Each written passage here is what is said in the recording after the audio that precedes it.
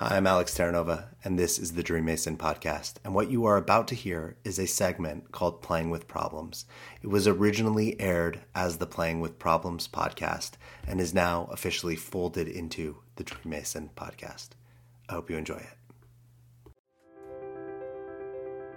Success is a broad term that carries only arbitrary meaning.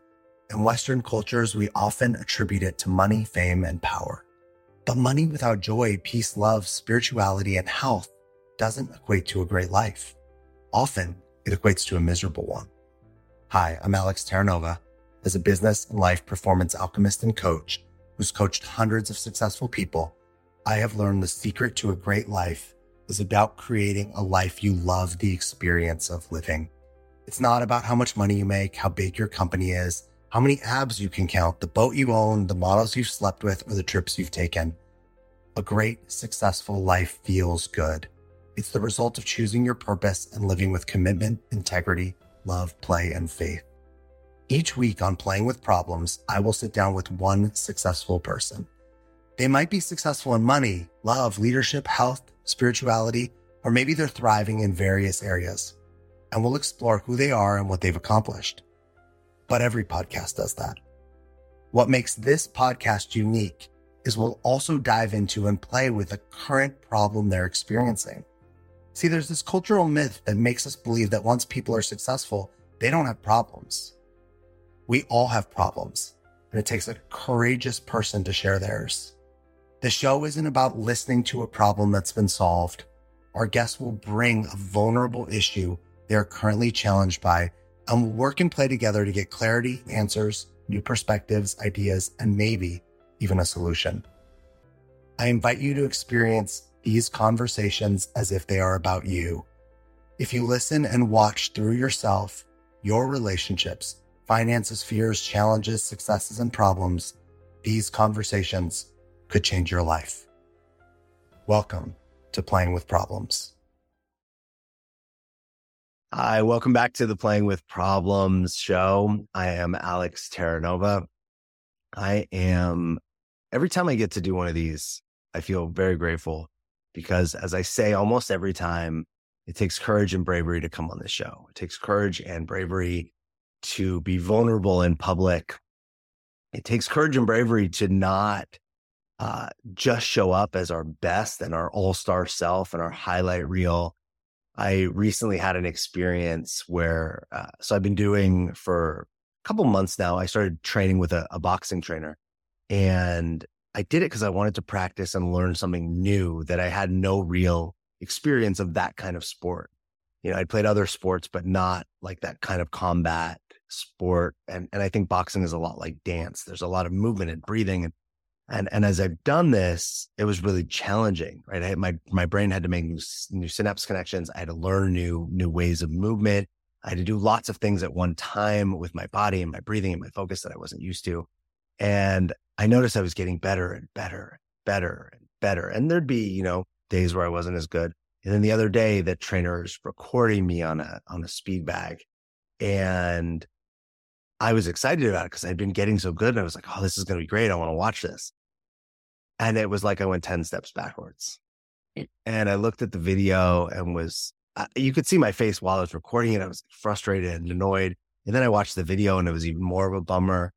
And then I decided to post it online. And I wrote something about how it was actually really hard for me to share. It felt really vulnerable because I look like I don't know what I'm doing. I look frustrated. I look not very good at it. And that we don't do that very often. And I thought there's some gold in that. Often on our journey to somewhere, or our journey in growth, it's a bunch of steps forward. And then there's moments where there's a bunch of steps back. And that day was a bunch of steps back. Like I couldn't get out of my own head. I just couldn't find my rhythm.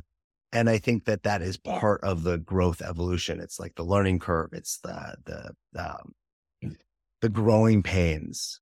And so I think one of the beautiful things about this podcast is we get to experience that live. We get to hear about successful people, and we get to hear about the growing pains or the things that they're doing right now that they might be challenged by, because we're all experiencing that to some degree.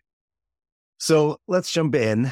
and talk to our guest, I want to tell you a little about him before you meet him. He has done a lot, is doing a lot. He is a CPA and a CFP. He is a soon to be published author. He's an executive producer in film development.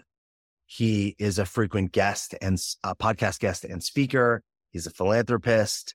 He is a nonprofit board member. He's an artist and a musician. He's an international traveler, and he's visited every continent except Antarctica, which is pretty cool. And he owns real estate internationally and currently owning in Spain, and he resides in New York City. He's the owner of some dachshunds. And if you know me, you know that hits home. Welcome to Playing with Problems, Michael Markiewicz. How are you? I'm doing great, Alex. Thank you. And thank you for that wonderful introduction. I really appreciate it. And it's my honor to be here. I could have said a lot more. You have, I love it. You often that people that come on this show have done and accomplished a lot of things, and we could read a very long bio. But I think I hit the important stuff. I am curious, CPA, author, and movies. How did those things, you don't usually get those things all together. What is that? How did that connection come to be? Okay. Well, I was a CPA long before I was any of those other things. Okay. And I started my career more than 4 decades ago as a CPA. And it has been my way of, supporting my life and, my dimes versus my dollars kind of scenario. But, as I got a little older and more mature, both in my body but also in my career and in my life, I felt like I needed more than that, and I needed to expand more than that. A number of years ago, I worked for what's called a business management firm here in New York City.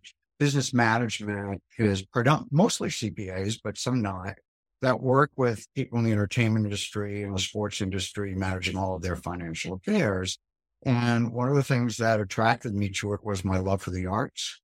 And I thought, well, this is really cool. I get to work with celebrities, but I'm not one, but it's really kind of neat to be involved with them and get invited to opening nights and all that kind of fun thing. And so I, in addition to that, I had been an artist before. I mean, I did a lot of painting and drawing. I'm a musician. I play the guitar. I sing. I studied that when I was from high school days on, and I still do those things, not as much as I would like to because of time constraints. And then I had the opportunity to be a co-author on a book that has not yet been released, probably be released in the first quarter of next year, about entrepreneurship and leadership. And I was asked to write a chapter. So I've written the chapter and I've done that. I'm actually now a co-author in another book. So, doing one begets the next one. And then I had the opportunity to become an executive producer on a film. And I thought, yes, this is what I need to get to that level of being involved in the arts, because I've done a lot of investing in theater, live performances, both on Broadway, off Broadway, in Vegas, and, and internationally in Australia and the UK. So, it was just an interest of mine. And I thought, well, I'm never going to be that successful actor, if you will. Okay. I'm not going to be Hugh Jackman. I'm not going to be, DiCaprio, but I can still play a role and play a part in being involved in those industries.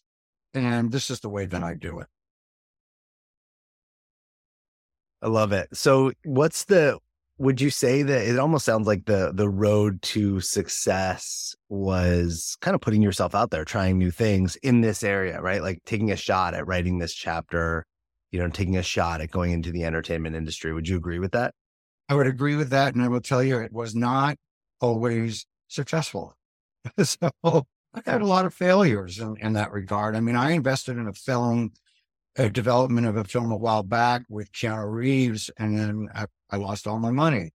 Okay. I invested in Broadway theater. I lost all my money. I haven't lost all my money on all of them, but I probably lost money on more of them than those that I've made money on. And so, um, someone said to me, but you're doing it for the love of supporting the community Mm. in the entertainment industry. And I said, yeah, up to a point. I can't keep throwing money when I'm going to keep losing it. So now I'm far more selective about how, where, and when I do those. I make those kinds of investments and commitments so that I'm more strategic about it rather than being, Google-eyed about, oh, well, now I'm an investor in that show or that film, Yeah. rather than saying, yeah, I am those things, but I'm looking for a return, you know? It seems like it'd be such a great, like an ego would love to write, hey, I produced this movie with Keanu Reeves. But ego doesn't want to talk about, I lost the money on the movie with Keanu Reeves. It also seems like it would be really easy to get excited about these creative projects. Yes. And separating the business side from the creative side, because a movie or a Broadway play or even a musician, the art, the film, whatever, could be great and it could still not make money. It could still be a losing financial venture. Well, that's absolutely true, because I can tell you that those projects that I invested in that didn't make money or lost me money and lost money for the entire production, some of them were amazing. The art in it was amazing. Mm-hmm. Like the first Broadway show I invested in was a show called Sideshow. And it's about freaks in a circus. And it's a brilliant production. The music is beautiful. It's brilliant. I loved it. But I can also understand now why it didn't work.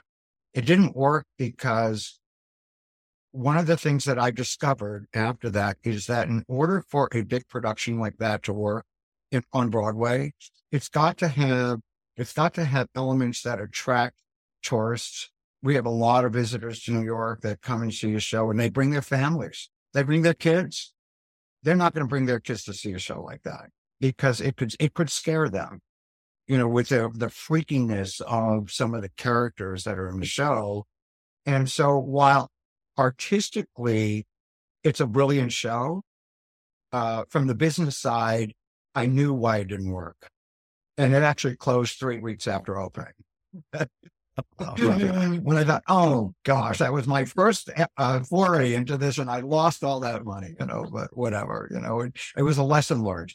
That's a great, I'm glad that you said that piece about it was your first foray into it, because a lot of times when we fail our first time out at something, a lot of us are unwilling to try again, right? It makes us feel bad. We're like, maybe we're not cut out for this. Maybe the emotional impact of the financial loss or even the emotional hit is too much. What had you, so to like get back up on that horse and try again versus it being like, you know what, I just lost a bunch of money. This isn't for me. Yeah, that's a great question. And I will tell you that it took me some time to make that decision. Okay. I'm fortunate that maybe fortunate or unfortunate, I don't know. I know a lot of Broadway producers that are always looking for other investors to participate in their productions. Okay. So I get asked a lot, would you like to invest in this production or that production?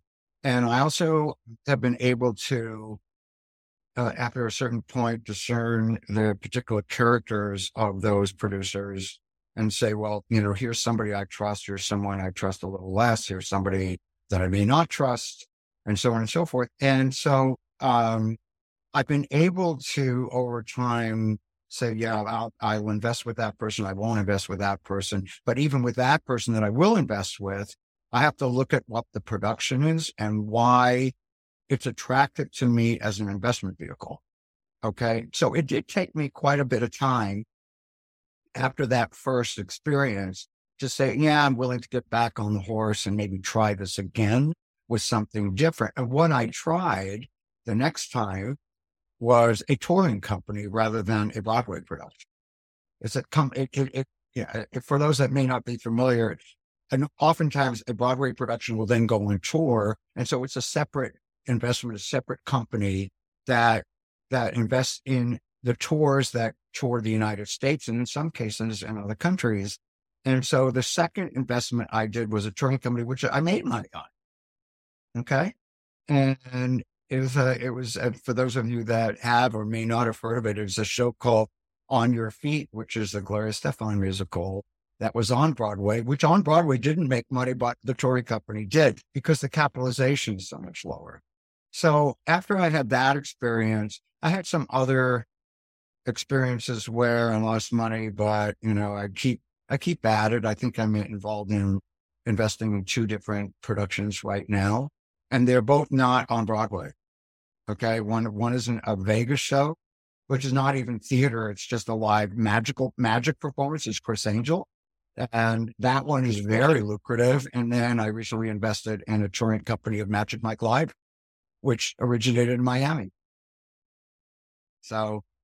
Yeah. And those are 2 big, those are big names too, right? Magic Mike and Chris Angel are 2 pretty big, popular names.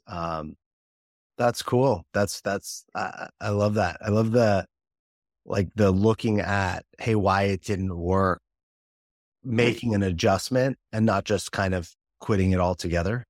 Yeah. And then also knowing that, hey, it hasn't worked other times too. It's not like you failed once and then you had a new system and then you were just good to go. No, there's on the journey, there's continual spots where you get tripped up, one might say.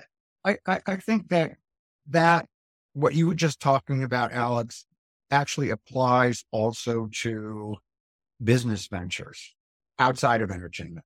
Okay. Many people, get caught up in the idea that, well, I tried it and I failed. And so I'm not going to do that. I'm going to go get a job. All right. And, that's one of the things that I think every entrepreneur, and I am one, has had failure, an experience of failure in their entrepreneurial endeavors. And question of what are you going to do with that failure? Are you going to learn from it and move on and do something else, or are you going to give up? And I think a lot of people, and I'm not faulting people for doing this, by the way, a lot of people give up. They say, it was too costly. I just can't do this again. And others who say, well, yeah, it might have been costly. I can't do that again, but I can do it this way or do something different and start a new entrepreneurial endeavor. Yeah, it's a great point. So the CPA has been successful. You do something for 4 decades. It's probably working. You've just shared some successes around entertainment and investing. What other ways do you feel like you've been successful personally, professionally?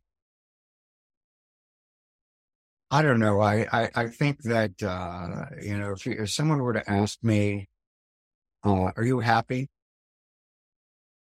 I would say, yeah, I really am. I'm a pretty happy guy. I'm a pretty happy person. I've been on this planet for quite a long time. And yeah, I haven't always been happy though. I went through long periods of time where I was miserable and very unhappy and did a lot of therapy. And at times I felt like the therapy helped me. At other times I felt like it didn't. And, I had to, I was always, during that period of time, I was always looking for what is going to make me happy. And there was a combination of things that contributed to the unhappiness and combination of things that contributed to the happiness. And I was always looking for those things that I felt were going to make me happy. And they weren't always the things that were going to make me happy. Oftentimes people say, oh, if I have all the money in the world, I'm going to be happy. That's not what makes happiness. Some of the most miserable people in the world are the richest people on the planet. Okay. So it isn't always about money. It's about fulfillment and doing things that you love, and obviously having the money to do them. And if they generate money, it's even better.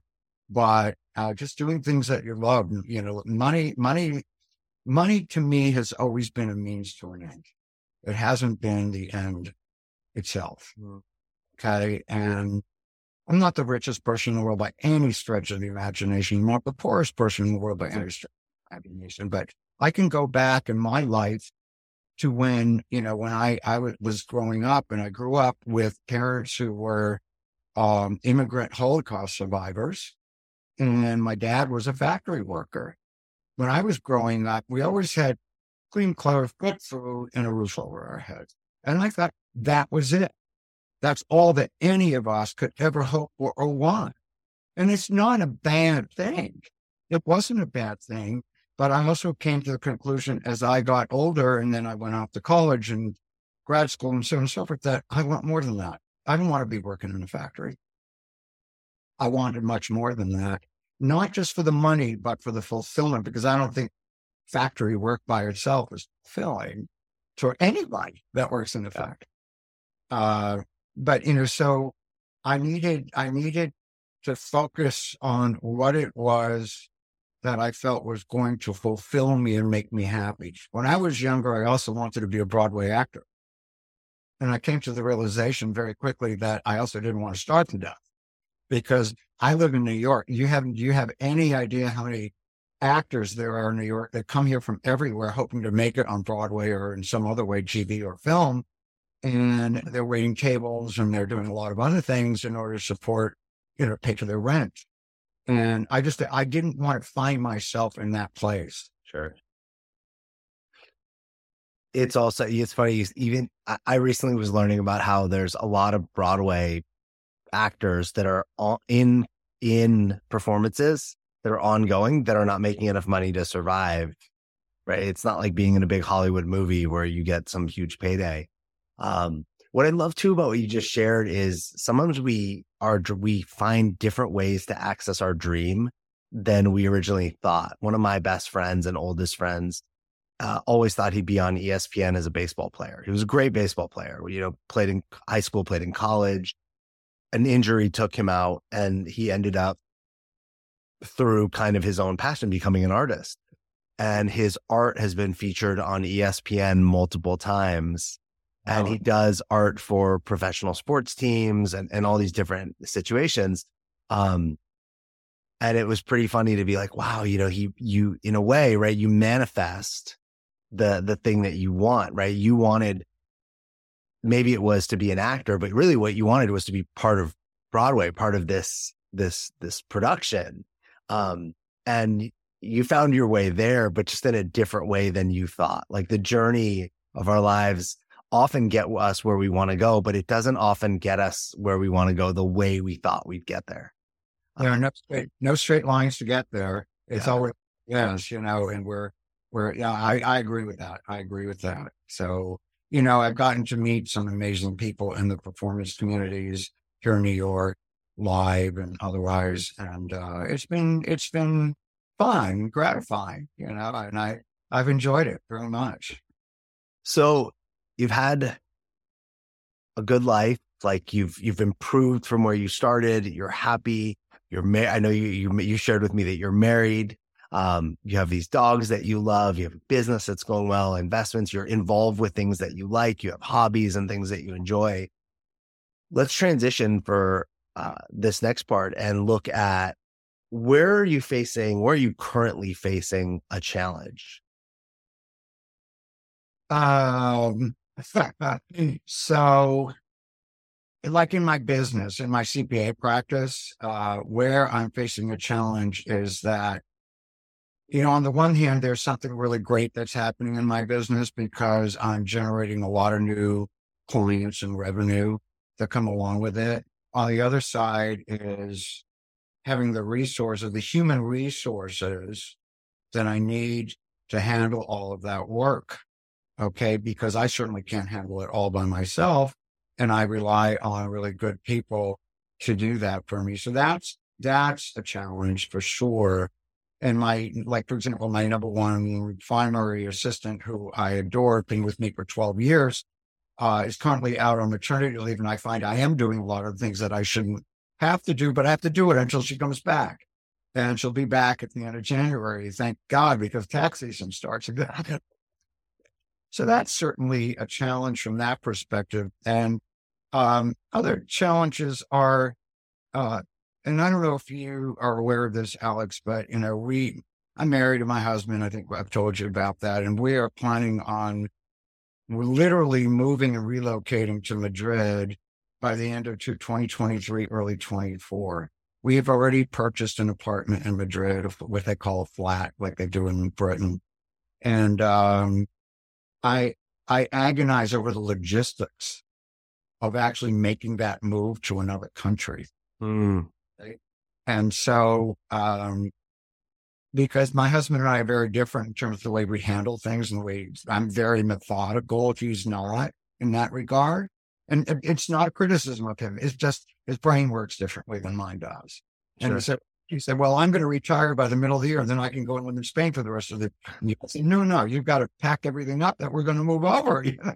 Doing that. You got a lot of things to do here before we can go there. I'm the one that, contacts and has an engagement agreement with a lawyer in Spain to make sure that all our T's are crossed and our I's are dotted to be able to get there and get our residency visa. I'm the one that takes care of all of those kinds of business and financial detail. So that's a challenge for me. We've done a lot to make that happen. We have so much more to do. And I'm a list maker. So, we're actually going to Spain on the 21st of December for a couple of weeks. I made a list of all the things we need to do when we're there. There are business things that are not just having fun. Sure. We so many things to take care of in Spain when we're there for those 2 weeks. And I literally made a list because that's the only way that I can do it. Other challenges, like I'm in the process right now of working. I have two partners in the CPA practice that I'm in, and negotiating a deal with them to be able to handle my clients from over there and vice versa, where they can do a lot of the work and are making all the financial arrangements. And I have to tell you, the biggest challenge, and I'm looking forward to that move. The biggest one is going to be, what's it going to be like living in another country? And even though Spain is a pretty Western-oriented country, I'm in a Western-oriented country, we're a Western country, it's still a whole different culture. And, I have like a whole bunch of family here. I have a lot of friends here. Mm-hmm. And it's about rebuilding all of that when we're there. Mm-hmm. We're there now too, but rebuilding our lives in a way, from what we've known, what we're comfortable with, to how do you do things over there? And while we have really good friends over there who will help us, but it's really up to us to make those determinations and figure it out.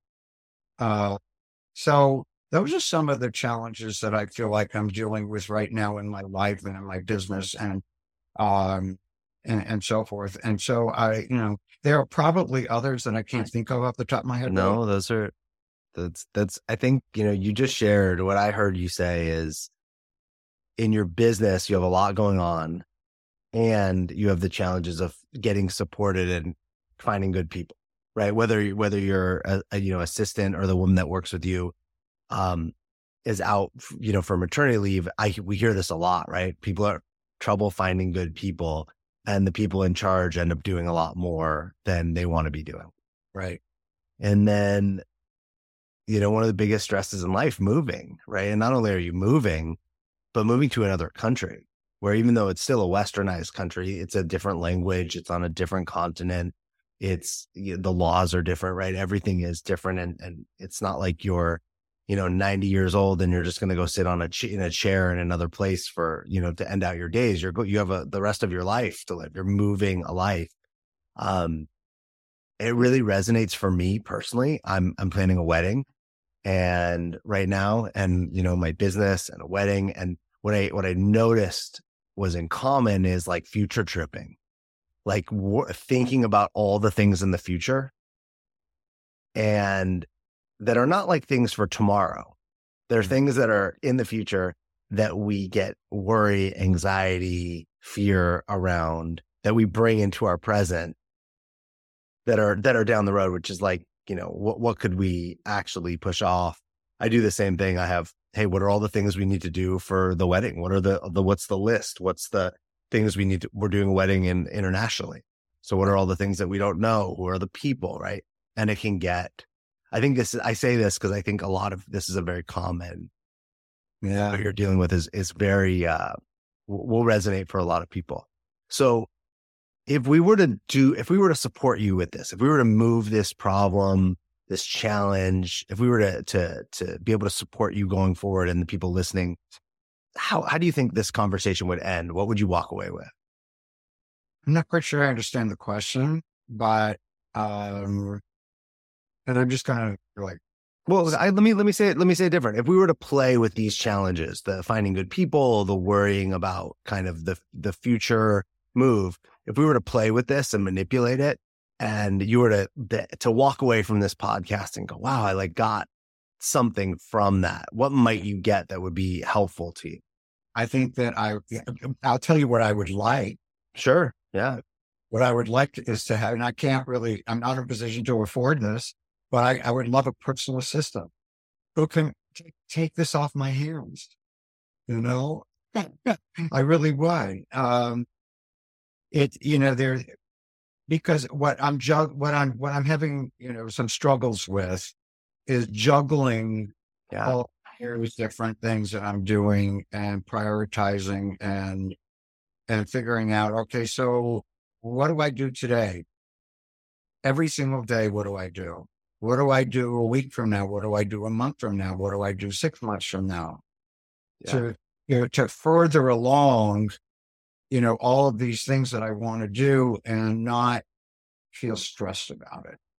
Yeah. So I'll give you a simple example, a real simple, and it's something that it's current. So, we bought our place in Madrid a year ago, and because it was, in December of 21, the very little had to be done. But now this year, there's a lot of things that have to be done with respect to the annual real estate tax on the place and the annual this tax and that tax. By the way, the taxes there are like this, so I'm not too concerned, but there are deadlines just like there are here. I mean, literally, we're paying almost nothing for these taxes, but they have to be paid. And so I have an attorney in Spain who was handling a lot of this stuff for me. And he said, well, this one was due by November 30th. And I'm looking at my bank account in Spain, and they never debited my account because over there they do it differently than here. Where here we can proactively make that payment. Over there, it's not proactive. They need your bank account and they automatically debit it. So I'm looking at my bank account every day. They haven't debited it yet. It was supposed to be debited on November 30th. And now here we are on December 8th. And I'm saying, so I sent him an email today and I said, his name is Antonio. I said, Antonio, I'm a little concerned. They're supposed to be November 30th. It's December 8th. They haven't done this yet. Is everything in order? So I'm the one that follows up on all these things. I would love somewhere else to do, and that would make it easier. I think we've got the dogs pretty much settled. We got them Spanish passports last year. So they can now travel without a health certificate because they have Spanish passports. And so that's good, but getting them settled over there and getting both of us settled over there. And we have to negotiate when the time comes to get a container to take all the stuff that we're going to take or whatever furniture we're going to take and not that and all that. We have a friend in Spain who also has stuff here. He's from the United States originally, and he wants to share a container with us because he's got stuff sitting at the port in New Jersey. And it's arranging things and taking care of all of these details that are in some ways mundane, but at the same time, they've got to happen. Yeah. What's the worry that comes up when you think about all these things? What's the fear of what could happen if something goes wrong or it doesn't get done? It isn't that it isn't going to happen. Yeah. That fear that it isn't going to happen or it isn't going to happen in the way that I would like it to, or in the time frame that I would like it to. I have that fear even in my business, even with my great assistant and assistants, plural, I have that fear all the time. It's like we have, as a CPA, we have deadlines, filing deadlines. Oh, we got to make sure. So I create a control list. So I actually have my assistant create a control list with deadlines. Did we meet? We have to meet it. Here's when it needs to happen. Here's what we need from our clients. And so I had that fear constantly. So for example, and you've not met it though before, right? Like in your life, you've missed deadlines, right? You're missing one right now with the November 30th. Well, that's over there in Spain. Yeah. Work, and I'm saying, well, am I going to be penalized for not meeting the November 30 deadline, which I gave them all the information to be able to do well in advance. So yeah, I'm like, all right, so what's going to happen now? That kind of thing. So how much, you're prepared, you're doing all the things, you have all the lists, you're all organized, and then there's still this there's still the worry and the energy. What's the impact of all the energy and all the worry? Like, how does that impact you? How's that impacting your life, your business, your relationship? I get a little stressed. I do. I get a little stressed. And I know that stress, I've gotten better as I've gotten older about how to manage stress through meditation and through, talking with friends and whatnot to manage stress a little bit better. I'm actually gotten pretty good at it, but I still get stressed about things like that. So for example, this morning when I went online and I checked my bank account in Spain, I saw it still hadn't happened. I said, now I got to send an email to this lawyer friend of mine in Spain to say, so are we okay? When is this going to happen? It hasn't hit my account yet, that kind of thing. So I get stressed about stuff. Yeah. And have you, I don't know your whole life story. You've shared some of it, but as an adult or for most of your life, even when something's gotten missed or not figured out, have you ever ultimately not been able to figure it out or like bounce back from the consequence of it? I have at times not been able to meet a deadline. But when you not met the deadline, was whatever the consequence was it so, terrible or horrible that you weren't able to come back from it? Literally, I've been able to come back. And I'll give you like a hypothetical example because it has happened to me where, for example, a client of mine in my CPA practice gets a notice for a penalty because something was either paid or filed late. And I look at it and I say to my client, look, if this was my fault, I will own it and I'll pay the penalty for you. Okay. So that's how I bounce back from it. I always have this little bit of worry that, well, if that happened, maybe the client was going to leave me because that happened. Because of course it's my job to make sure it doesn't happen, but we're all human. Sometimes we make a mistake. I know that I have. And, so the consequence of that is the money I had to shell out to pay for the penalty. Okay. The other consequence of that is feeling a little guilty. And then what do I do from there? I just say, well, at this point, there is nothing that I can do to change what happened. So hopefully the client will be understanding and realize that I'm just a human being too. And we all, as human beings, we make mistakes and that we'll move forward from there. And for the most part, that has played out really nicely for me, but there have been maybe one or two situations where it didn't. But so the track record has shown that regardless of how it goes, you've been okay, you've bounced back, you figured it out. And none of these things have metaphorically like sunk your, none of these things have been the Titanic. You haven't had your whole ship sink and your whole life go to, in the gutter because of a deadline missed or a detail missed. No, I'll tell you, the only time that I felt like I had really gotten punched in the head and fallen down was many years ago when I got fired from a job. And ultimately you now have everything you have.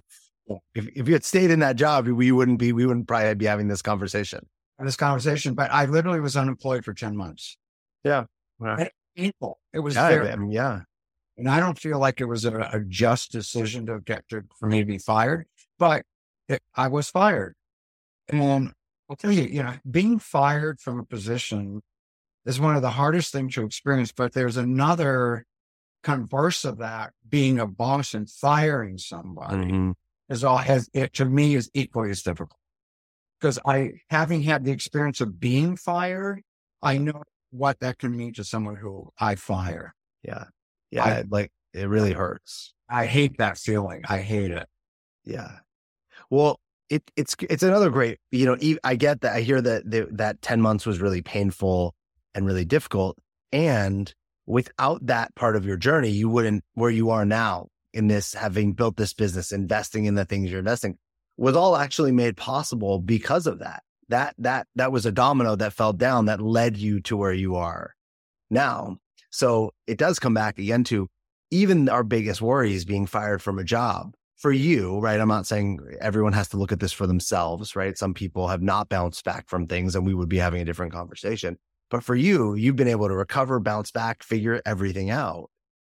And so I wonder, all the energy that you might spend on worrying, if you were to use that to reassure yourself of, wait a minute, hey, if the deadline gets missed or something doesn't get done, I actually got this. Like I have this figured out. I'm reliable. I'm resourceful. I'm resilient.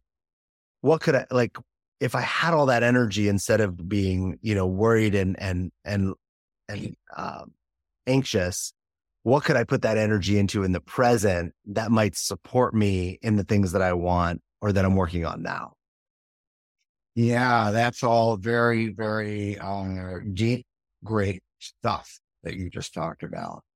And it brings to mind my mom, who I'm very much like, or have been. My mom just passed away earlier this year, but I'm sorry. That's all right. I'm not saying that for sympathy. No, but that's mom's passing away is a big deal.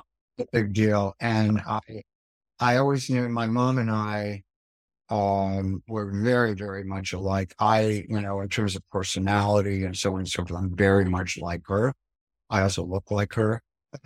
And so I'm definitely my mother's son. And, I alluded earlier to the fact that both my parents were Holocaust survivors, and my mother, having been a Holocaust survivor, I always admired her resilience. My mother came back from so much tragedy. Yeah. Awful things, and rebuilt her life in this country, and had 2 children, raised a family. But she was also that rock that I had, that I could always look back to and say, that's my rock, that's my support. I'm like her because I'm resilient too. So no matter how many times she might have gotten knocked down, and to use the boxing alliteration that you alluded to either, Alex, she got knocked down a lot. And I mean, far more than I ever did in my life. And she got up and she kept going and she kept doing it. And I learned a lot from that, not because I consciously decided to do that, but because I looked at my mother and I said, well, she can do, so can I. Mm-hmm. And because I've gotten knocked down plenty in my life. Mm-hmm. Getting knocked down, I think, is an inevitability that every single human being should look at and say, all right, I got knocked down. What am I going to learn from this? So, you make a mistake once. Hopefully you don't make the same mistake again, make the same mistake twice. Well, then you have a problem. There was some saying about that, but I forgot what it is, but you get the gist of it. And, I just think that, I looked at my mom and every time I got knocked down, I looked at her and I would say, God, my mom got knocked down so much more than I did, so many different times. And she got back up and she kept going and she kept doing it. She lived to 95 years old. Wow. And, and I don't even want to begin to compare myself to her in terms of those knockdown experiences, because there was no way. But I can tell you this, and I can tell all the listeners this, that getting knocked down is not the end of the road, and it's not a failure. It is a failure, but it's not the end of the road, because once you fail at something, either you get back up or you remain in failure. Yeah.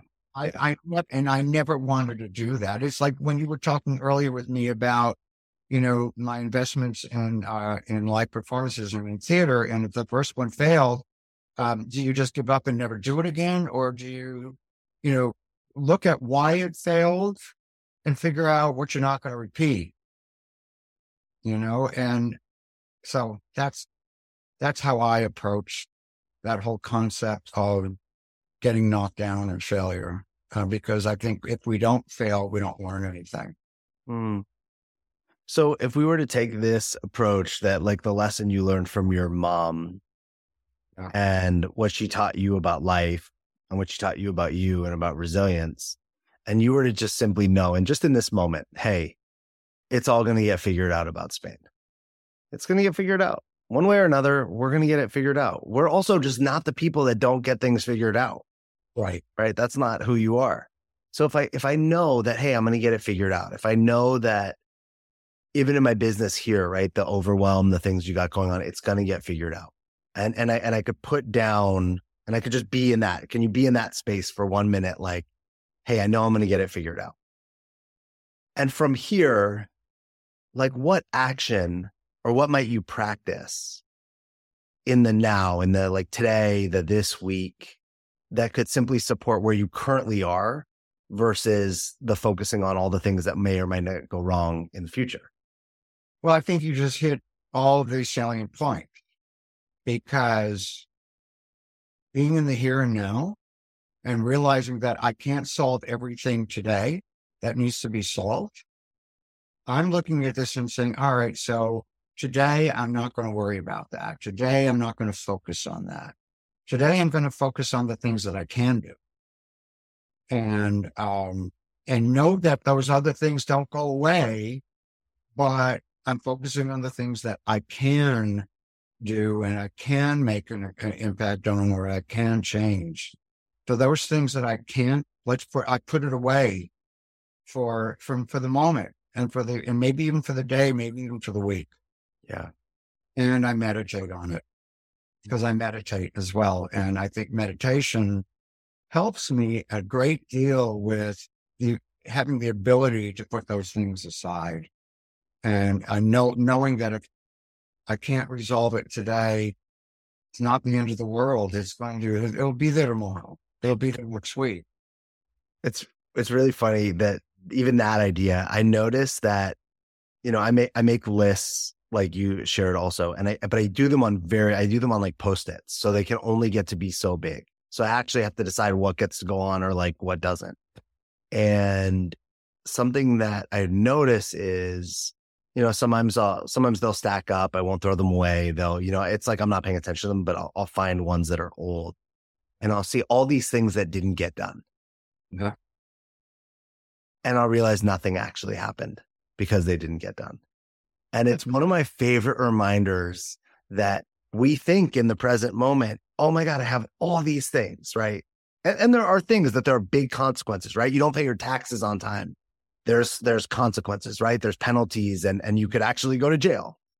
But on the list of all the things that we put, some of them we know are very important. Some of them are more medium and some of them are lower, but we think they all need to get done, or we want them all to get done. And if we look back over time, many of them get done and many of them don't. Right. And it's amazing that the ones that don't often didn't come with a consequence that actually, there's probably something, right? Because there's a cause and effectation to everything. Cool. But the level of importance or stress that we had on it in the moment never came to fruition. So I wanted to point that out, because you were like, well, it'll be here tomorrow. And what I often like to think of is maybe tomorrow, the thing that was existing today doesn't actually exist. It might exist, but it's not important, or it's not as important. Yeah. Go ahead. What were you going to say? I was just going to say something. I agree with everything you said. When you were talking also about making your list and putting it on Post-it notes, I have the, like most people have them, whether you're on a PC or a Mac, you can use, there's software called Sticky Notes. Sure. It shows up on my desktop. So I put all of my stuff on sticky notes on my desktop. So then I turn my computer on in the morning. There they are. Yep. There they are. They're not going away. But like you said, Alex, I think sometimes they've been on there so long that they don't matter anymore and they go away. And Yeah. that happened to me too. But it's still good from my perspective to see it. Sometimes, yeah. So I knew I had to do that, but I didn't do it, and now it doesn't matter anymore. Yeah. Well, so here's something I've played with myself, and some of my clients have had great success with this, is often we when we're list people, our lists never end, right? We create lists, they never end. As soon as you check something off the list, there's 5 more things to put on. It's like you're always playing catch up, right? It's ultimately a game where you're like always the loser of. You feel good for a moment. A thing that I've done with people, and again that I do myself, is I'll ask them to try to make a new list every day, or a list the night before for the next day. So take the list that you had, and like usually I throw out my Post-it notes, and then I start fresh. Like at the end of my, what are we on? Today we're recording this on a Thursday. At the end of my Thursday work day, I'll go, what are the most important things I need to do tomorrow? And I'll write them down. And then when I show up to tomorrow, it's a pretty clean, fresh slate, right? I'm not carrying the things from weeks and weeks and weeks. Now, something that didn't get done might be on there because it might actually be important, right? If there's a deadline, it's tomorrow. But what I notice is when I used to just have the list that was compounding, the stress levels kept building because the things kept carrying over and the list just kept getting longer and longer and longer and longer. Instead of going, hey, I'm going to actually start from I'm going to treat my life as every day as a clean slate. And I'm going to go, what's important today? And then see what shows up as very important today. And usually what's important today is actually important today versus, you know what, I don't need to go pick those things up. They can sit at the dry cleaners. It's not important, right? That email is not important to respond to, or, maybe I'll figure that thing out another day, whatever that thing is. Do you find yourself like creating those those lists that like never go away? And when you see all the things, it's more stressful than if you were to like start fresh every day? Well, I will tell you what I do. Sure. I look at my list, and if I can, another way that I do things in terms of reminders is like, especially for work and personally, I look at my emails, and if I read something and I say that's something I got to deal with, I'll save it as unread because I know that I still need to deal with it. Okay, so I have 2 different kinds of lists. Good. Are the Post-it notes, the sticky notes on my computer, and then I have my unread email list. So I have my unread work email and I have my unread personal email. So my Gmail account and my work email account.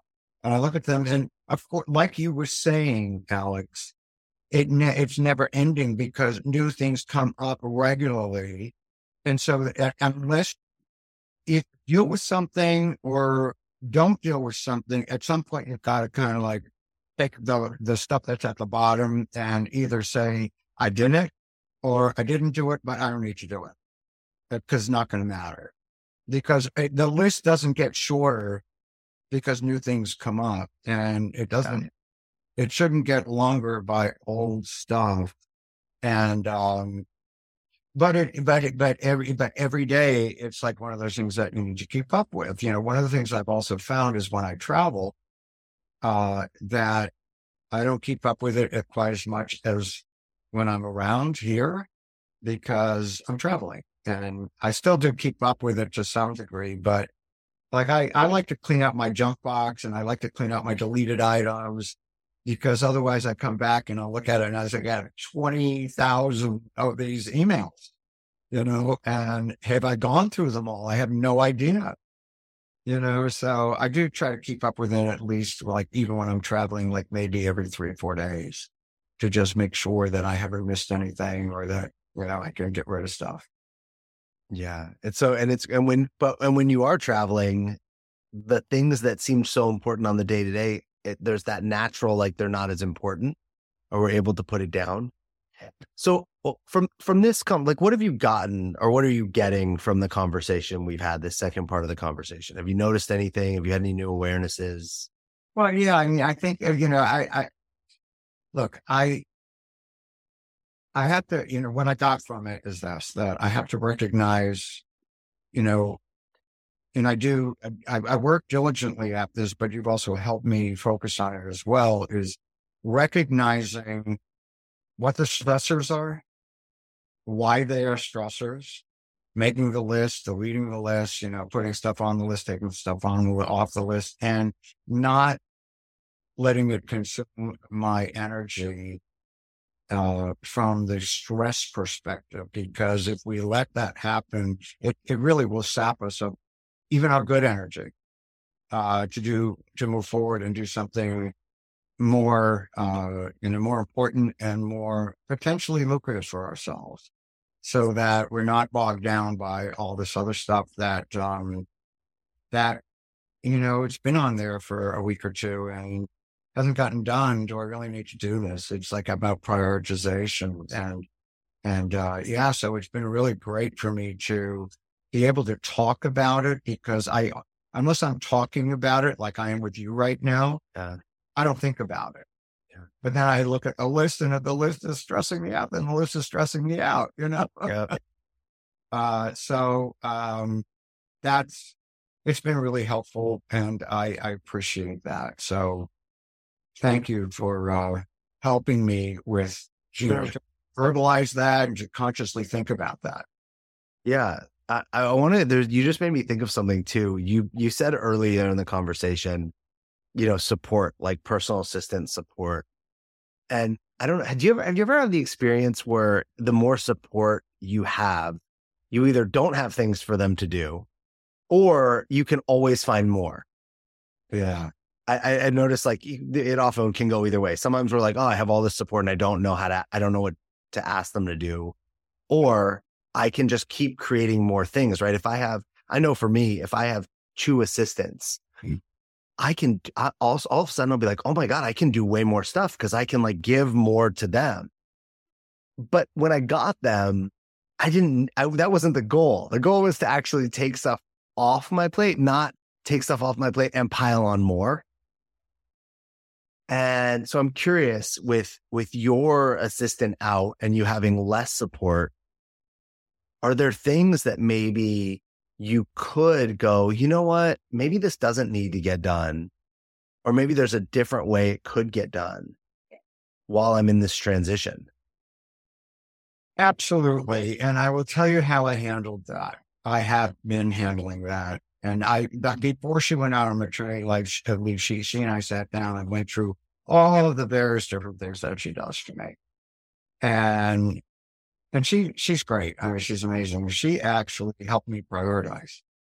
And she said, well, these things that normally I do on a regular basis, whether it be monthly or weekly or daily, can wait, because there's no urgency for them until I get back. And I said, yeah, I agree with you. And I agree with you on that 100%. She's been great with me while she's been out, because if I have a question, I can email her and she gets back to me, or text her and she gets back to me, even though she's home with 2 young kids right now. But she's phenomenal that way. But, so we have actually done a good job. The 2 of us together, we work in sync, and it works really, really well. And so she was the one that took the initiative to say to me, Michael, these things are not a priority. You don't need to do this. Nobody needs, these are the things you will have to handle on your own without me here, but these things you don't. So that it gave me this huge sense of relief. So even though, stuff gets, I get bombarded with stuff that I know she's going to need to do, I'll literally just take that stuff and email it to her, knowing that she's not going to do it right now and she'll deal with it when she gets back. I don't know how many of those emails there are at this point. I have not a clue. On the personal side, I talked about, and I think you alluded to as well, if I were to have a personal assistant, I probably would not have that much for that person to do on a regular basis. So it wouldn't be a personal assistant who is with me full time, but rather on an ad hoc or as needed basis to handle things. I haven't really looked at that very closely yet in terms of how I can do that, and whether it's a real person or a virtual assistant. there are different ways to handle that, but yeah, that's where I'm at with that. So I still take on a lot of the personal stuff. Oh, I love the you bouncing. Well, you're lucky that you have someone who's so dedicated to you that while they're on maternity leave, they're still willing to be supportive and helpful. And that you've created that relationship with them, that they're not like, get off my back, leave me alone. And again, also, I love the idea that someone else is your mirror to say that's not that important, because often we're blinded by our own, right? We have like our horse blinders on. We just see a list and we're like, gotta go. And I had the same situation recently where I was on the phone with my mentor, and he could tell I was stressed out. And he was like, what are you stressed out about? And I just poured the list out, right? I just dumped it all out in front of him.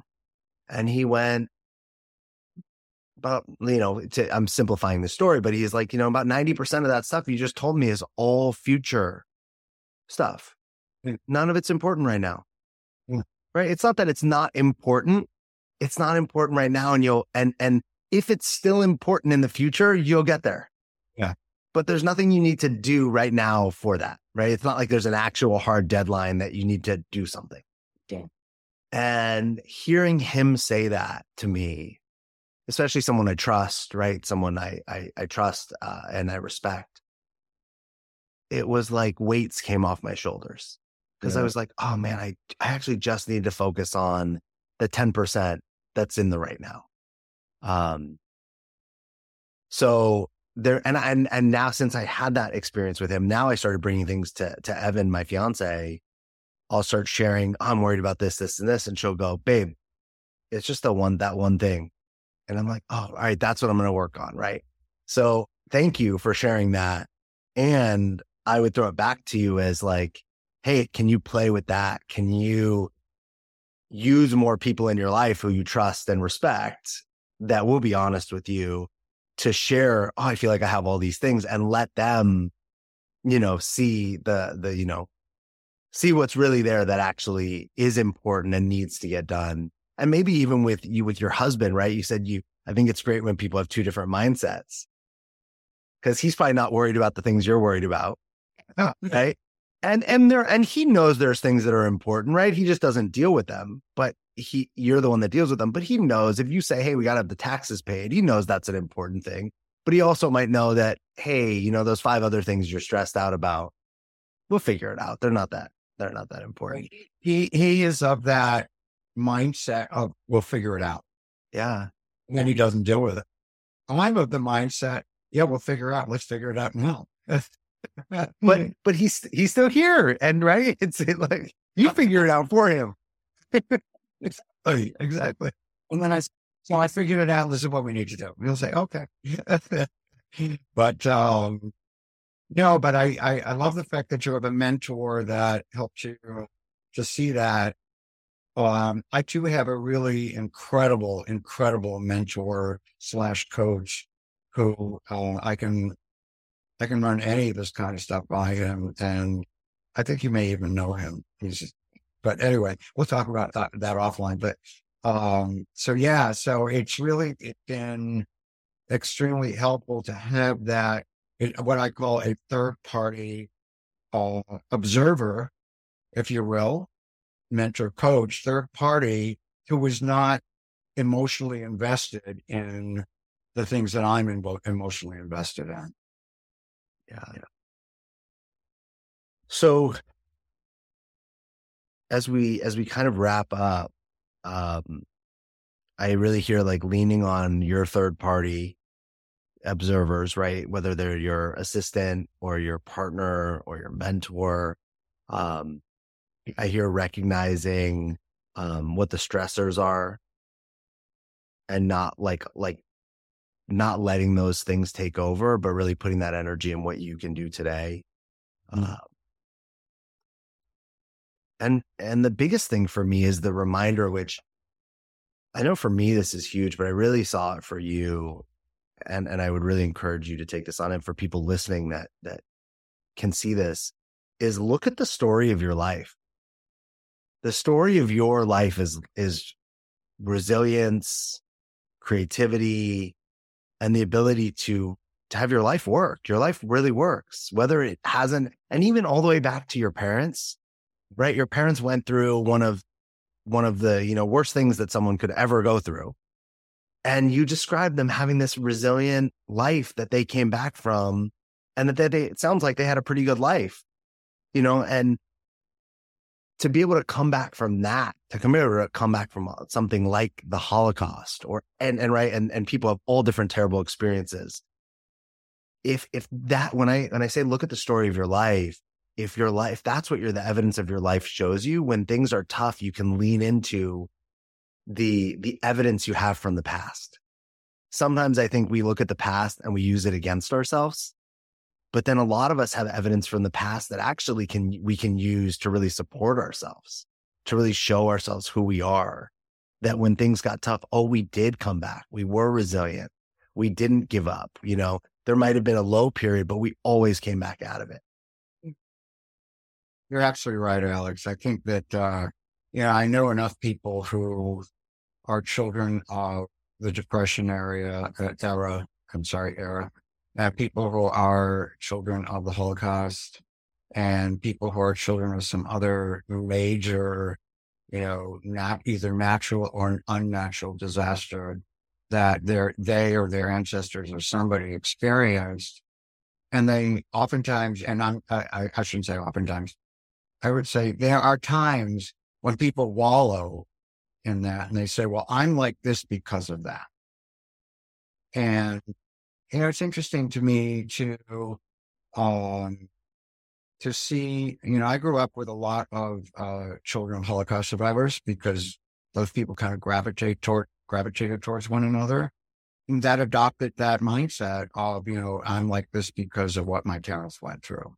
I adopted very early on a very different kind of mindset where I thought, well, that was their experience, but it wasn't mine. As much as I would like to support them in that, and I did and always did support them in that, it wasn't my experience. Now, I know there are support groups for children of Holocaust survivors. I never participated in any of them because I didn't feel the need to do so. Because I felt like, well, I'm not a Holocaust survivor. I'm a child of one, but I'm not one of them. And so I didn't pursue that. And I also didn't want to wallow in that because it wasn't my experience. It was my parents' experience. I respect it. I honor it. And I pay reverence to it, but it wasn't mine. Yeah. I think it's a great lesson. I think we all have some version, something, right? Everybody's been through something, and everybody's family has been through something, and obviously to varying degrees. What I really resonate for me and what you just shared is an experience I recently had with my grandfather. He's been passed for 10 years, but I had like a spiritual experience with him. And it was about, my grandfather was a child of the Depression, and went to fight in World War II as a 20-year-old and somewhere around these ages, and grew up to be very, very successful. But all of his success was built on the back of the world's always on the verge of falling apart, and there's never enough money, never enough safety, right? There's always scarcity. Now, he was able to use fear and scarcity to fuel success. Mm-hmm. But at the price of a lot of unhappiness and a lot of worry. Mm-hmm. And I saw that get passed down from him to my mom. And my dad has that also, but from different reasons, growing up in a completely different way. And I'm looking at their lives, and I'm looking at how much joy they missed out on because of the fears that the past created. Yeah. And while I can learn a lot from their resilience, their hard work, their determination, their discipline, right? All these different things that they also got from that. I also go, man, I do not want to take that. I don't want to have that cultural, ancestral kind of ties, like bonds connected to me. And I don't want to pass that to my kids. Mm-hmm. I don't want that. I don't want my kids having fear of not enough money, or the world's always going to fall apart, or something bad's about to happen.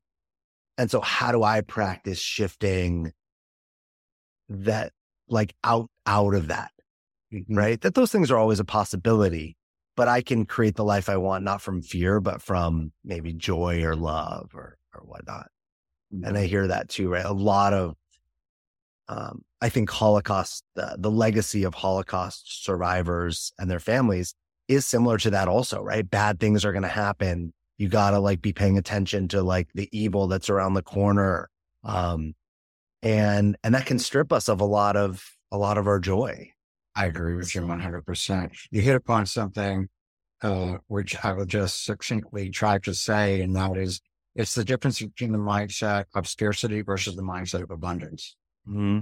You operate from the mindset of scarcity, like my parents did, and for good reasons. They had those horrible experiences, people from the Depression and their descendants operating from that mindset of scarcity. You're always going to think, oh, well, there's never, like you were saying, never enough, never this, never that, never that. And you miss out on so much joy. Yeah. Operating from the mindset of abundance, where that everything is going to be fine.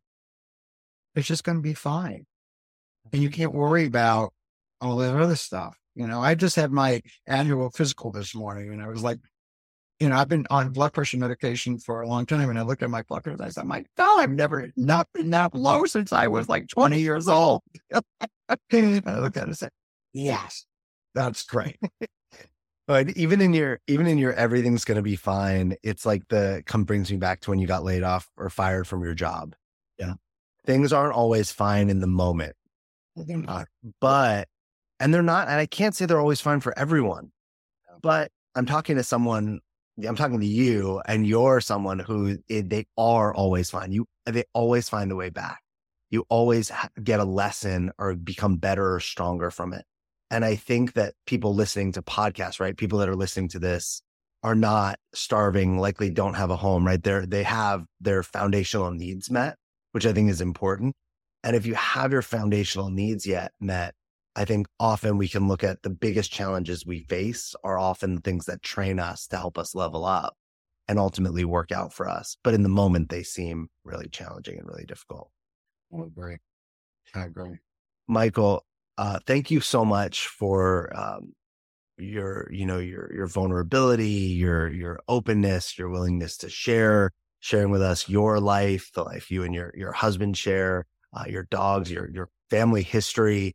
I love hearing about the like success and the arts and like where you kind of like put your own money on the line and your butt on the line for things that you really believe in. And sometimes they work and sometimes they don't. It really speaks to like shooting your shot. And sometimes you miss your shot and sometimes you make it, but you keep doing it because of a passion and a desire. And thanks for being really real too about what is challenging you. I think the idea of I don't have enough support or I have a lot of worries about the future is a really common thing. And often when we look at people right from the outside, someone might be looking at you and going, well, look at this guy. He's investing in all this stuff. Life is great. He's moving to Spain. And yet you're having the same concerns and the same worries that all of us do in similar situations. So thanks for being, human with us right there and sharing all that with us. For having me on here. It's been my absolute honor and joy to have these conversations with you, Alex. And yeah, it was, you actually elicited a lot of stuff from me, a lot of good stuff. And I don't have a problem talking about my history and my challenges, but you helped me verbalize them in a way that actually it became very clear and succinct. So thanks again. And it has been my absolute joy having this conversation with you. Thanks, Michael. If people want to find out more about you, maybe work with you or just, buy your book when, one of your books, they can go to I'm assuming they can go to your website. That would be like the best place eventually. You can go to my website. They can email me at M Markiewicz. I don't know if they can see my name, but the way it's spelled, but it's M Markiewicz at, and here's the tongue twister. It's F as in Frank, EUR Orlando.com. That's the name of my CPA firm. We will, so people don't have to be confused by that. We'll put it all in the show notes, your website, that information. Thanks again for My media kit. My media kit. We'll provide everything for what everyone wants. They can see, so they can find out about your movie. They'll have access to your LinkedIn and everything. Michael, thanks again. I really appreciate you being here. And Absolute pleasure. as I say at the end of these episodes, if you're, as a listener, if you know someone if you or someone you know would be a great guest for Playing with Problems, reach out to me at alex@thedreammason.com. Please share this episode, as you never know who it might help and who it might support, whose life it might change. Thank you for listening, and we will see you next time. Thank you for listening to Playing with Problems. I'm so grateful to you and our guests who are willing to come on and talk about and share so vulnerably. If you like the podcast, please like and subscribe and leave us a review. And if you're a successful person who thinks you have a challenge or a problem that you want to come on this show and talk about, or if you're a successful person and you feel like a more intimate, personal one-on-one conversation is more right for you, please reach out to playingwithproblems@thedreammason.com. Thank you for listening to Playing with Problems.